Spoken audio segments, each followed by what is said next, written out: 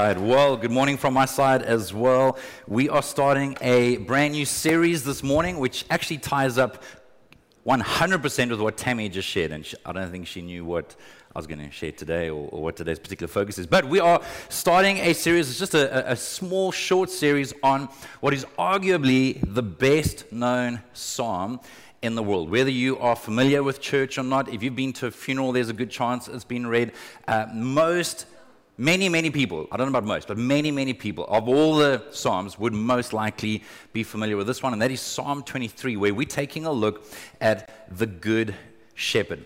Now, before I get into the passage, I want to just acknowledge that we would be in very different places in our journey with God or in our journey of exploration. So I want to make it abundantly clear. Every time we ever meet together on a Sunday, we want there to be space for people that are exploring, for people that are not yet sure, for people that don't know exactly what they believe. So everyone from those exploring to those that have been around for decades. And there are a few of you. And I've known some of you for a few decades. That's scary. That's maybe more humbling than anything else, because I still feel like some of the guys on the video there, I still feel like I'm 21 and 22, but I realize that they don't think I'm like a 21, 22. Anyway, so whether or not you've been walking with God for a really long time or whether you're exploring, I'm hoping that there's something in this psalm that you can catch, and this is more about something to be caught than taught. So we'll touch on minor points that have to do with teaching, but if you don't walk out of here today, and out of here over the next few weeks, as we take a look at this incredible description of who God is, with a greater sense. So not just knowledge, not just theory, but an actual sense of He is my good shepherd. Yeah. He really is my good shepherd. I really can trust Him. In fact, I think that probably all 6 verses, so this whole psalm, if there were to be a single theme, I would probably argue that it should be trust. And that's the part that we're going to take a look at today, but we decided to just go with the title that we have. But everything about this psalm speaks to the fact that we can trust our good shepherd. And that's why most scholars argue that David, from King David fame, from David and Goliath fame, from the infamous David and Bathsheba, not such good fame, they argue that most scholars argue that he did not write this when he was still a shepherd, so as a younger teenage boy or a young adult, but most likely that he wrote this at the latest stages of his life, after he had been through some stuff, after he had fought Goliath and seen God actually deliver him and the nation of Israel, after God had protected him while he was on the run for his life from King Saul, when he was the inferior, and when he was on the run from his own son, when he was king and the superior, that he would be able to look back to times in his life where he engaged in his worst failure, that of forcing Bathsheba. In all likelihood, it would have been forcing, because he's the king. In that culture, she wouldn't have had much choice. Taking a married woman, committing adultery, and then arranging for the murder of her husband. You talk about valleys. You talk about working through shame, rediscovering that God's grace really might just be enough to redeem anyone that is humble and turns to Him. He knows what it is to be praying for his son to survive, his baby to survive, and the baby still dies. He knows what it is to be betrayed by one of his sons. He lived through some stuff. When he says that the Lord is my shepherd, please understand that this is not just nice, cute, pretty, trite, poetic theory. This is not, he's not just trying to be encouraging and, hey guys, the Lord's my shepherd. I just feel like a little lamb. I think he knew what it was to be on the run from predators and to have his shepherd look after him. I think he knew what it was to be led beside quiet waters where he could be still and replenish and restore his soul. He knew what it was to go through a valley. In fact, chances are he was probably writing this nearer to the end of his life, where he was looking at the valley of the shadow of death. He knew what it was for God to provide for him in the presence of his enemies, and yet still to end this psalm at the end of his life, having had great victories and successes and the deepest, darkest of failures, to say that surely your goodness and your mercy will run after me all the days of my life. And I just wonder, just for a moment. In fact, I want to encourage you to close your eyes just for a few seconds. Only so that you can focus. I want you to just think for a moment. Whether or not, regardless of where you are in your journey with God, can you think of moments in your life where you would say, the Lord has been my shepherd. He has led me. He has protected me. He has provided for me. He has delivered me.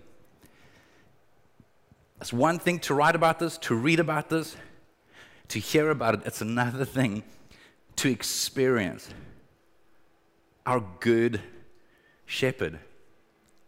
And that's why gratitude is so important, because the more we look back to what he has done, the more encouraged we are and the more perspective we have in the moment. And often there's mystery attached to the moment. So we can look back with certainty. You can open your eyes. We can look back with certainty. Some of you are like, I'm not going to open my eyes. I'm not going to open my eyes. You told me not to open my eyes. Sorry, I should have opened them earlier. Some of us can look back, and because we can see with certainty where he has been faithful, we can stand on that, and that gives us confidence as we look forward to the confusion, as we look forward to the unknown, as we look forward to the stuff that we just don't know. How's that going to work out? Is that even God's will? And where we embrace the mystery or we embrace suffering. Let's be honest, one of the toughest things about suffering is the mystery attached. If you know with confidence that you're suffering for a limited period of time, I don't know, you've had surgery and the doctor's like, unless something goes wrong, you will feel better a week from now. Like that's a different type of suffering to going through a suffering that is where there is no end date to it. No one can tell you that you'll be delivered 6 months from now, 3 months from now, a year from now. You've got to go through the process, and we hope that kind of suffering, that kind of uncertainty, that is hectic. Yeah. And yet, he's with us. He says his rod and his staff, they'll comfort us. We're not alone. Even though you walk through the valley of the shadow of death, which so naturally we would feel alone. When you're going through your worst moments, your toughest moments, even if there are people around you, it's amazing how alone you can feel. Where you feel like no one else can fully understand exactly what I'm feeling. You don't even know how to put it into words. And even if you can put it into words, you still don't feel like others can appreciate it fully, can feel it fully. You are not alone. His rod and his staff, they comfort us. So, stand with me quickly. Let's read the word of the Lord. Psalm 23, verse 1 to 6. The Lord is my shepherd. I have all that I need. That's a significant statement of faith. That's not denial, that's faith. He lets me rest in green meadows. He leads me beside peaceful streams. He renews my strength. He guides me along right paths, bringing honor to his name. Even when I walk through the darkest valley, I will not be afraid, for you are close beside me. Your rod and staff protect and comfort me. You prepare a feast for me in the presence of my enemies. You honor me by anointing my head with oil. My cup overflows with blessings. Surely goodness and unfailing love will pursue me all the days of my life, and I will live in the house of the Lord forever. That is a statement about eternity. Amen. One day, if we follow, we will live in the house of the Lord forever. And I remember once hearing someone talk about goodness and a failing love, or in some versions it says goodness and mercy, like following after you. They gave me this mental picture of two like little dogs, like little poodles or something. There's like those yappers. And he was using that as an example of how goodness and mercy, goodness and unfailing love, it's going to like chase after you. What a beautiful picture of the heart of the shepherd and why we can call him the good shepherd. You can take your seats. Part of the reason why he is the good shepherd is that he leads his flock towards what is good, even if it is farther and less comfortable than we'd like it to be. So sometimes we like, whoa, we're ready to camp, thank you very much. Sorry, don't know what that was. Is that closer? I don't know. We'll get someone to do a sheep for you, okay? There we go. Okay, still not working. Like there can be a lot of moaning when it's like we just want to chill out. We just want it easy. We want it now. But a shepherd knows where the better posture is. He knows where you're going to be safer. He knows what's best. He knows the journey. He knows things that you don't know. He leads us. He provides. A good shepherd provides everything that the sheep needs. All the sheep's responsibility is to follow. And then when you come to, great pasture or water, you have to chew and you have to drink. Like, it's not that complicated. But the responsibility for leading you there, that is the shepherd. Yeah. He protects the sheep from predators. He knows that it's not, even though you want your own suite and you'd like your own ensuite and you'd like your own space, he knows that the predator doesn't attack the weakest sheep, he attacks the most isolated sheep.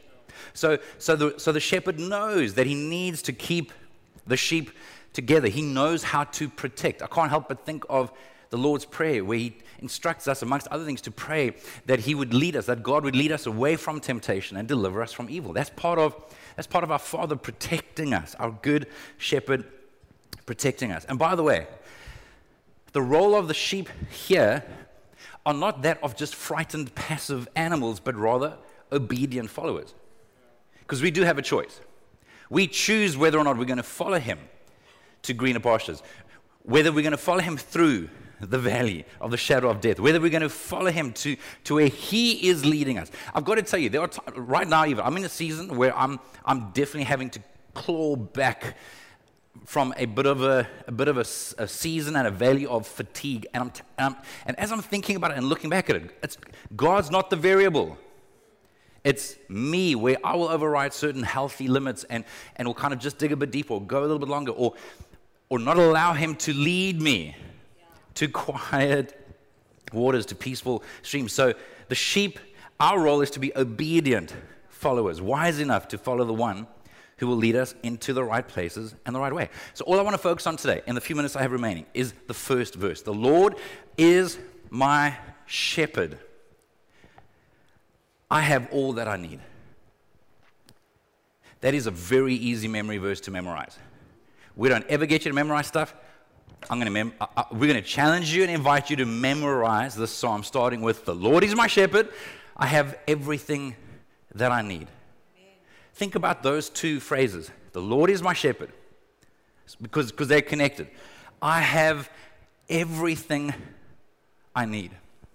Now, I want you to repeat that after me together slowly, if you don't mind. 1, 2, 3. The Lord is my shepherd. I have everything I need. The Lord is my shepherd. I have all that I need. The Lord is my shepherd. I have all that I need. Now think about that for a moment. Because if you're anything like me, your first thought is like, really? What about? And as Tammy mentioned, we're not talking about wants. We're not talking about what we think we need. We're talking about the fact that if we are following Jesus, he knows what we need, this life and the next. Guys, I cannot explain to you sufficiently. I cannot unpack my personality and the way my brain works sufficiently to explain to you that I do not read that passage lightly. For me to declare a statement like that, you have to understand, I think through all kinds of suffering, all kinds of injustices and exploitations, and what about when this happens? What about? So for me to say, no, I really do believe that God will provide everything we need, whether it's in this life or the next. I am convinced to my bones that he is trustworthy. That he is trustworthy. Now, again, you only have to read the New Testament to know that following the shepherd and him being good and him being trustworthy does not mean that you are guaranteed pain-free, a challenge-free life, a trial-free life. Look at the life of Jesus. Look at the life of Paul, who wrote most of the New Testament, where there were beatings, being left for dead, imprisoned multiple times, shipwrecked multiple times, hungry at times, cold at other times. So I have to read the New Testament and say, okay, God, what does it mean to have everything that I need when it doesn't look like one has everything that they need in the natural? We might touch on that in a moment. What I want to get across first is that we can trust him. That God is trustworthy. Now, trust has to be earned, and so that's why, again, I always want to encourage people that depending on where you are in your journey, I don't want you to be discouraged that someone that has learned to trust God, that has seen the faithfulness of God over years, I don't want you to be discouraged that maybe you're brand new in your journey or you're still learning a lot about God's faithfulness. Don't be discouraged that you don't seem to have the same trust that someone else does. It is experiential. It is not just academic. We develop trust. Trust grows. But I do want to stand here and tell you, having been through, I think, a fair bit in my life, a lot of mystery, a lot of confusion, a lot of pain, a lot of things that have been out of my control, I can tell you with more confidence than ever before in my life that he is the good shepherd and that he is trustworthy. It gives me peace when I care about people or I care about a situation, and yet I know that it's out of my control. It gives me a peace, not because I know how it's going to work out or I know exactly what God's going to do, but I know what God has done. I know the character that he has revealed. I know that he will never override his character, that he's never not merciful, that he's never not kind, that he's never not gracious, that he's never not motivated by love. And that gives me confidence as far as God's part goes when I look at different situations. He is our good shepherd. John 10 verse 11, this is Jesus speaking. He says, I am the good shepherd. The good shepherd sacrifices his life for the sheep. I don't know about you, but if I have to choose, I'm going to choose the person that's willing to sacrifice their life for me in terms of trusting.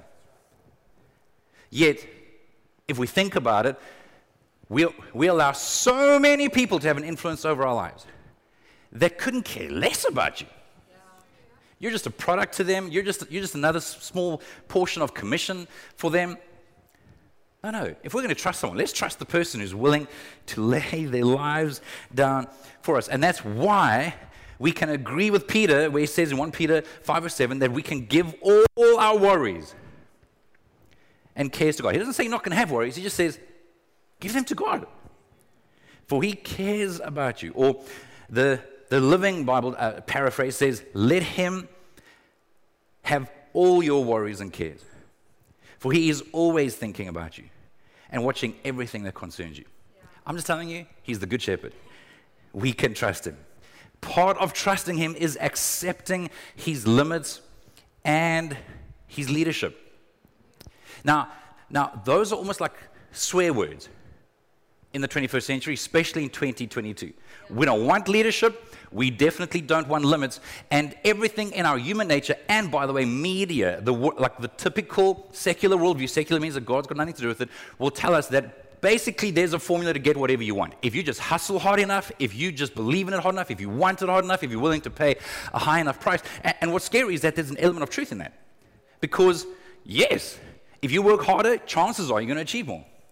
If you cut corners, if you stab people in the back, if you do whatever it takes, if you live with a no off days, hustle till you die type of scenario, I'll sleep when I'm dead, well, chances are for a season you're going to probably see some more results. And so this formula is offered to us, but God says, no, there's a different way. And so us actually following the Good Shepherd includes us slowly but surely discerning the limits that he's placed on our life. Where not everybody has the same ability. Not everybody has the same personality, the same temperament, the same gifts. Not everyone can put in the same amount of time in studying and produce the same results. Not everyone can carry the same level of responsibility and multiply or bear fruit in the same way. He has a unique calling and purpose for your life. And if you're married or if you're connected to a family, then there are even limits attached to that. That's why a married person with kids should never be comparing their lifestyle to a single person. And a single person that's trying to nurture a healthy community around them shouldn't be comparing their lives to people with generations that they're responsible for. But we can accept His limits and obey His leadership. And as that happens, as we trust that He is our shepherd, that we have everything we need, we will find contentment. And again, I don't use this word lightly. In the early years of my relationship with God and even Christian leadership, you have to understand, there were many passages that I just wouldn't teach on, I just wouldn't read out because I didn't feel like I could do so with conviction and authority. Not that I didn't agree with it, it's just I wasn't there in my journey to be able to say this with heartfelt conviction that I'm not using this insensitively where it can actually hurt someone. So when I read this, I'm reading it with conviction. I'm saying this has to apply to someone living in a distant village, to someone living in a township, to someone living in an estate, to someone living in any part of the world. The Bible has to be the truth. The essence of it has to be true and applicable to anybody in any circumstance, regardless of their socioeconomic level, regardless of their race, regardless of their culture. So when Paul, who is writing from prison, he's writing the short letter, the epistle to the Philippians. He's writing this from prison where he's like, hey, rejoice in the Lord, trust Him, don't be anxious about anything, pray about everything. The peace of God, the passes understanding will guard your hearts and minds, blah, blah, blah. He goes on to say, guard your hearts, guard your minds, be careful what you think about. And then, while he's riffing, he goes on in verse 11 of chapter 4 to say, not that I was ever in need, for I have learned how to be content with whatever I have. Now, he's writing from prison.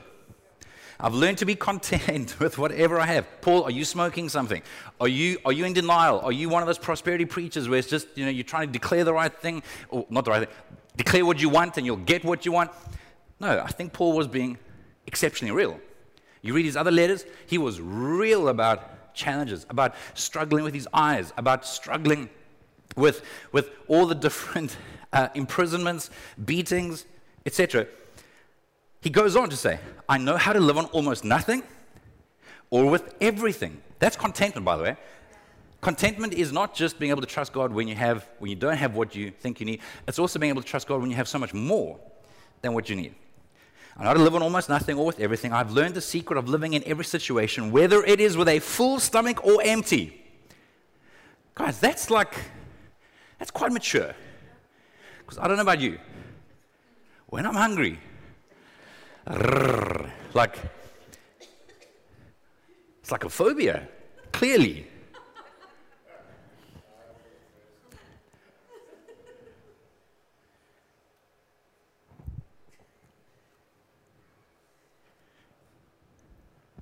I know how to live on almost nothing. I imagine many of you would know what it's like as a parent to not know how you're going to provide. I imagine many people in this room, more than a few, would not have known. There have been times in your life where you would not know what the next meal is going to be. I don't say these things lightly. I don't read scripture as though it's just like a silver bullet. I'm telling you that this is a person who can relate to you. He didn't know if all of his friends were surviving. By the way, he didn't have social media and WhatsApp to quickly check in. Hey, Tim, you still alive? And he just stays on like the grey tick. And a week later, it's like, still grey tick. Maybe he's died. Like, he didn't have this. So he would go from season to season not knowing which of his friends have been martyred, which of his friends are still alive. I've learned the secret of living in every situation, whether it is with a full stomach or empty, with plenty or little, for I can do everything through Christ that gives me strength. That last passage, verse 13, that's a beautiful promise that Christians like to read out. We like to put on mugs. You like to put on fridges. I don't know if people still do this nowadays. Maybe it's even part of your wallpaper, screensaver. I just want to point out the context. Where he's saying, I can do all things through Christ that gives me strength. That's not saying I can name it and claim it. He's saying in the context of whether I'm hungry I can do all things through Christ who gives me strength. Whether I'm full, I can do all things through Christ who gives me strength. Whether I've got more than enough, I can do all things through Christ. Whether I don't have what I think I need, I can do all things through Christ who gives me strength. And I mentioned this in the second service last week. And it was one of those moments that kind of like really stuck with me. And it's something that I want us to keep coming back to and referencing. But so often, we want things like peace, self-control, patience, kindness, etc. We want it to be a supernatural gift that is imparted to us. But actually, Scripture tells us that it is a fruit that is formed in us. Now, does that not mean that God can give you peace in a moment? Yes, He can. But I just want to point out that actually, for the most part, it is a lifestyle issue. It is living the way of Jesus. It's not just believing hard enough in the moment. No, it's actually living a life. It is fruit of the Holy Spirit. Galatians 5, verse 22 and 23 says, it is a fruit of the Holy Spirit. So as I am walking with the shepherd, as I am following, He's leading, He's guiding, He's promised, as he's pointing out limits, as He's telling me to hang in there when there's mystery and confusion and suffering and the unknown, and I don't know if this person's going to make the right decision. Come on, some of you know what it's like where you're okay with yourself, but there are people that you love. We've had way too many people in our lives that we love, that without exaggerating, I've had to accept that they will it is a realistic possibility that they will die through all choices of their own. But you love them and you want to be able to control, but they are a variable. God is still good, God is still reaching out, God is still doing everything He can, but they have to choose. And so I'm saying that God has had to do a work in my heart. Where I remember standing in church 23 years ago, like worrying about someone that I cared about. God, what if he dies? What if he kills himself? What if he gets raped in prison? What about? And when I just felt like God, He was not insensitive, but in a very gracious way. Because this could sound insensitive. I felt like Him saying to me, what if? Now, that can sound very insensitive to an over-sentimentalized individual, but contentment is saying, God, help me to know what I can do. I can pray, I can encourage, I can hope, but this is out of my control. We got a message yesterday about someone else that I cared deeply about, that made a choice, that in all likelihood, unless he turned around, he would die. So what can we do? We pray. 2 hours later, he made a phone call. He turned around, went back to hospital. There's still hope. But I was at gym at the time. Be impressed. And while I'm on the elliptical and while I'm praying, I have to be able to accept whether he does, whether he doesn't. With this particular person, I've had to live like that for the last 15, 16 years. That is not, guys, what I'm trying to say is this is not light and trite. I'm saying there is a way as we walk closely, as we persevere in that journey with God, that the fruit of peace, the fruit of the Holy Spirit of peace can come into our lives to where I can honestly say that the last few years, my default has changed to where up until about 7 or 8 years ago, my first thought would have been, God, give me the perspective so that I can have peace. And again, I can say it. For most of you, you're hearing what I'm saying, and that sounds great, but when you're in it, what we want is perspective.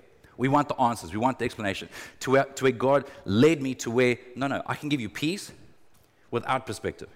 I can give you, it is perspective, but basically I can give you peace without the answers. I can give you peace without telling you how it's all going to work out. And where we've needed peace the most has always been when it is affecting the people closest to us. So when you care the most, when there is the most to lose. But there's freedom. That's what contentment does. It brings freedom. That's what trusting God does. It brings freedom. You don't become callous. You don't harden your heart. You keep a soft heart, but you keep open hands. It was like, God, this life isn't all there is life. Anyway. So I really do believe, and the longer I'm going in this journey, the longer that we're trying to help people grow, the more convinced I am that the answer comes down to what we call a rule of life. A rule of life is just another word for a way of life. Because we all have a way of life. And we've got to ask ourselves, is this way, is the way I am living? The way of life is everything from my budget, my schedule, getting perspective, praying the examining. In other words, where we are reflecting. Is it producing the kind of fruit that I think God wants to see in my life? And if it isn't, there is no shame and condemnation. It's an invitation to say, okay, maybe I need to get a little bit more rest. Okay, maybe I need to work more. Maybe I'm feeling restless because I'm actually lazy and because I'm not actually exercising my gifts and responsibility enough. Or it could be that I'm living very isolated, and even though I'm around people, I'm never vulnerable with anybody. Or it could be that in theory I have a budget, but I keep overriding that budget because if I actually stop and break it down, I'm not willing to accept God's limits in my life. And I don't feel like it's fair. Our way of life, our rule of life, how we spend time with God, how often we spend time with God, the kind of time we spend with God, if it's just rushed and jam-packed with a lot of information, or if we're actually slowing down to allow the truth of Psalm 23 verse 1 to sink in, where it goes from our heads to our hearts, where we can say, the Lord is my shepherd. I have all that I need. That is a revelation that we need. Those are not just words to remember. That is a revelation for us to receive, to embody. It is worth following his way. Take a look at this last passage of scripture. Jeremiah chapter 17, verse 5 to 8. The first part's bad news. Hang in there. This is what the Lord says. Cursed are those who put their trust in mere humans. By the way, that word cursed, I mean, that's the English word that we use. That sounds like it's something evil and motivated by hatred. It's not. To be blessed is simply to be experiencing the life that God has for us. To be cursed is to separate ourselves from God and to experience the absence of God in our lives. Cursed are those who put their trust in mere humans, who rely on human strength and turn their hearts away from the Lord.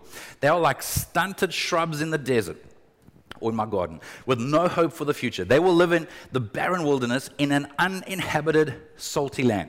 Here's the good news. But blessed are those who trust in the Lord and have made the Lord their hope and confidence.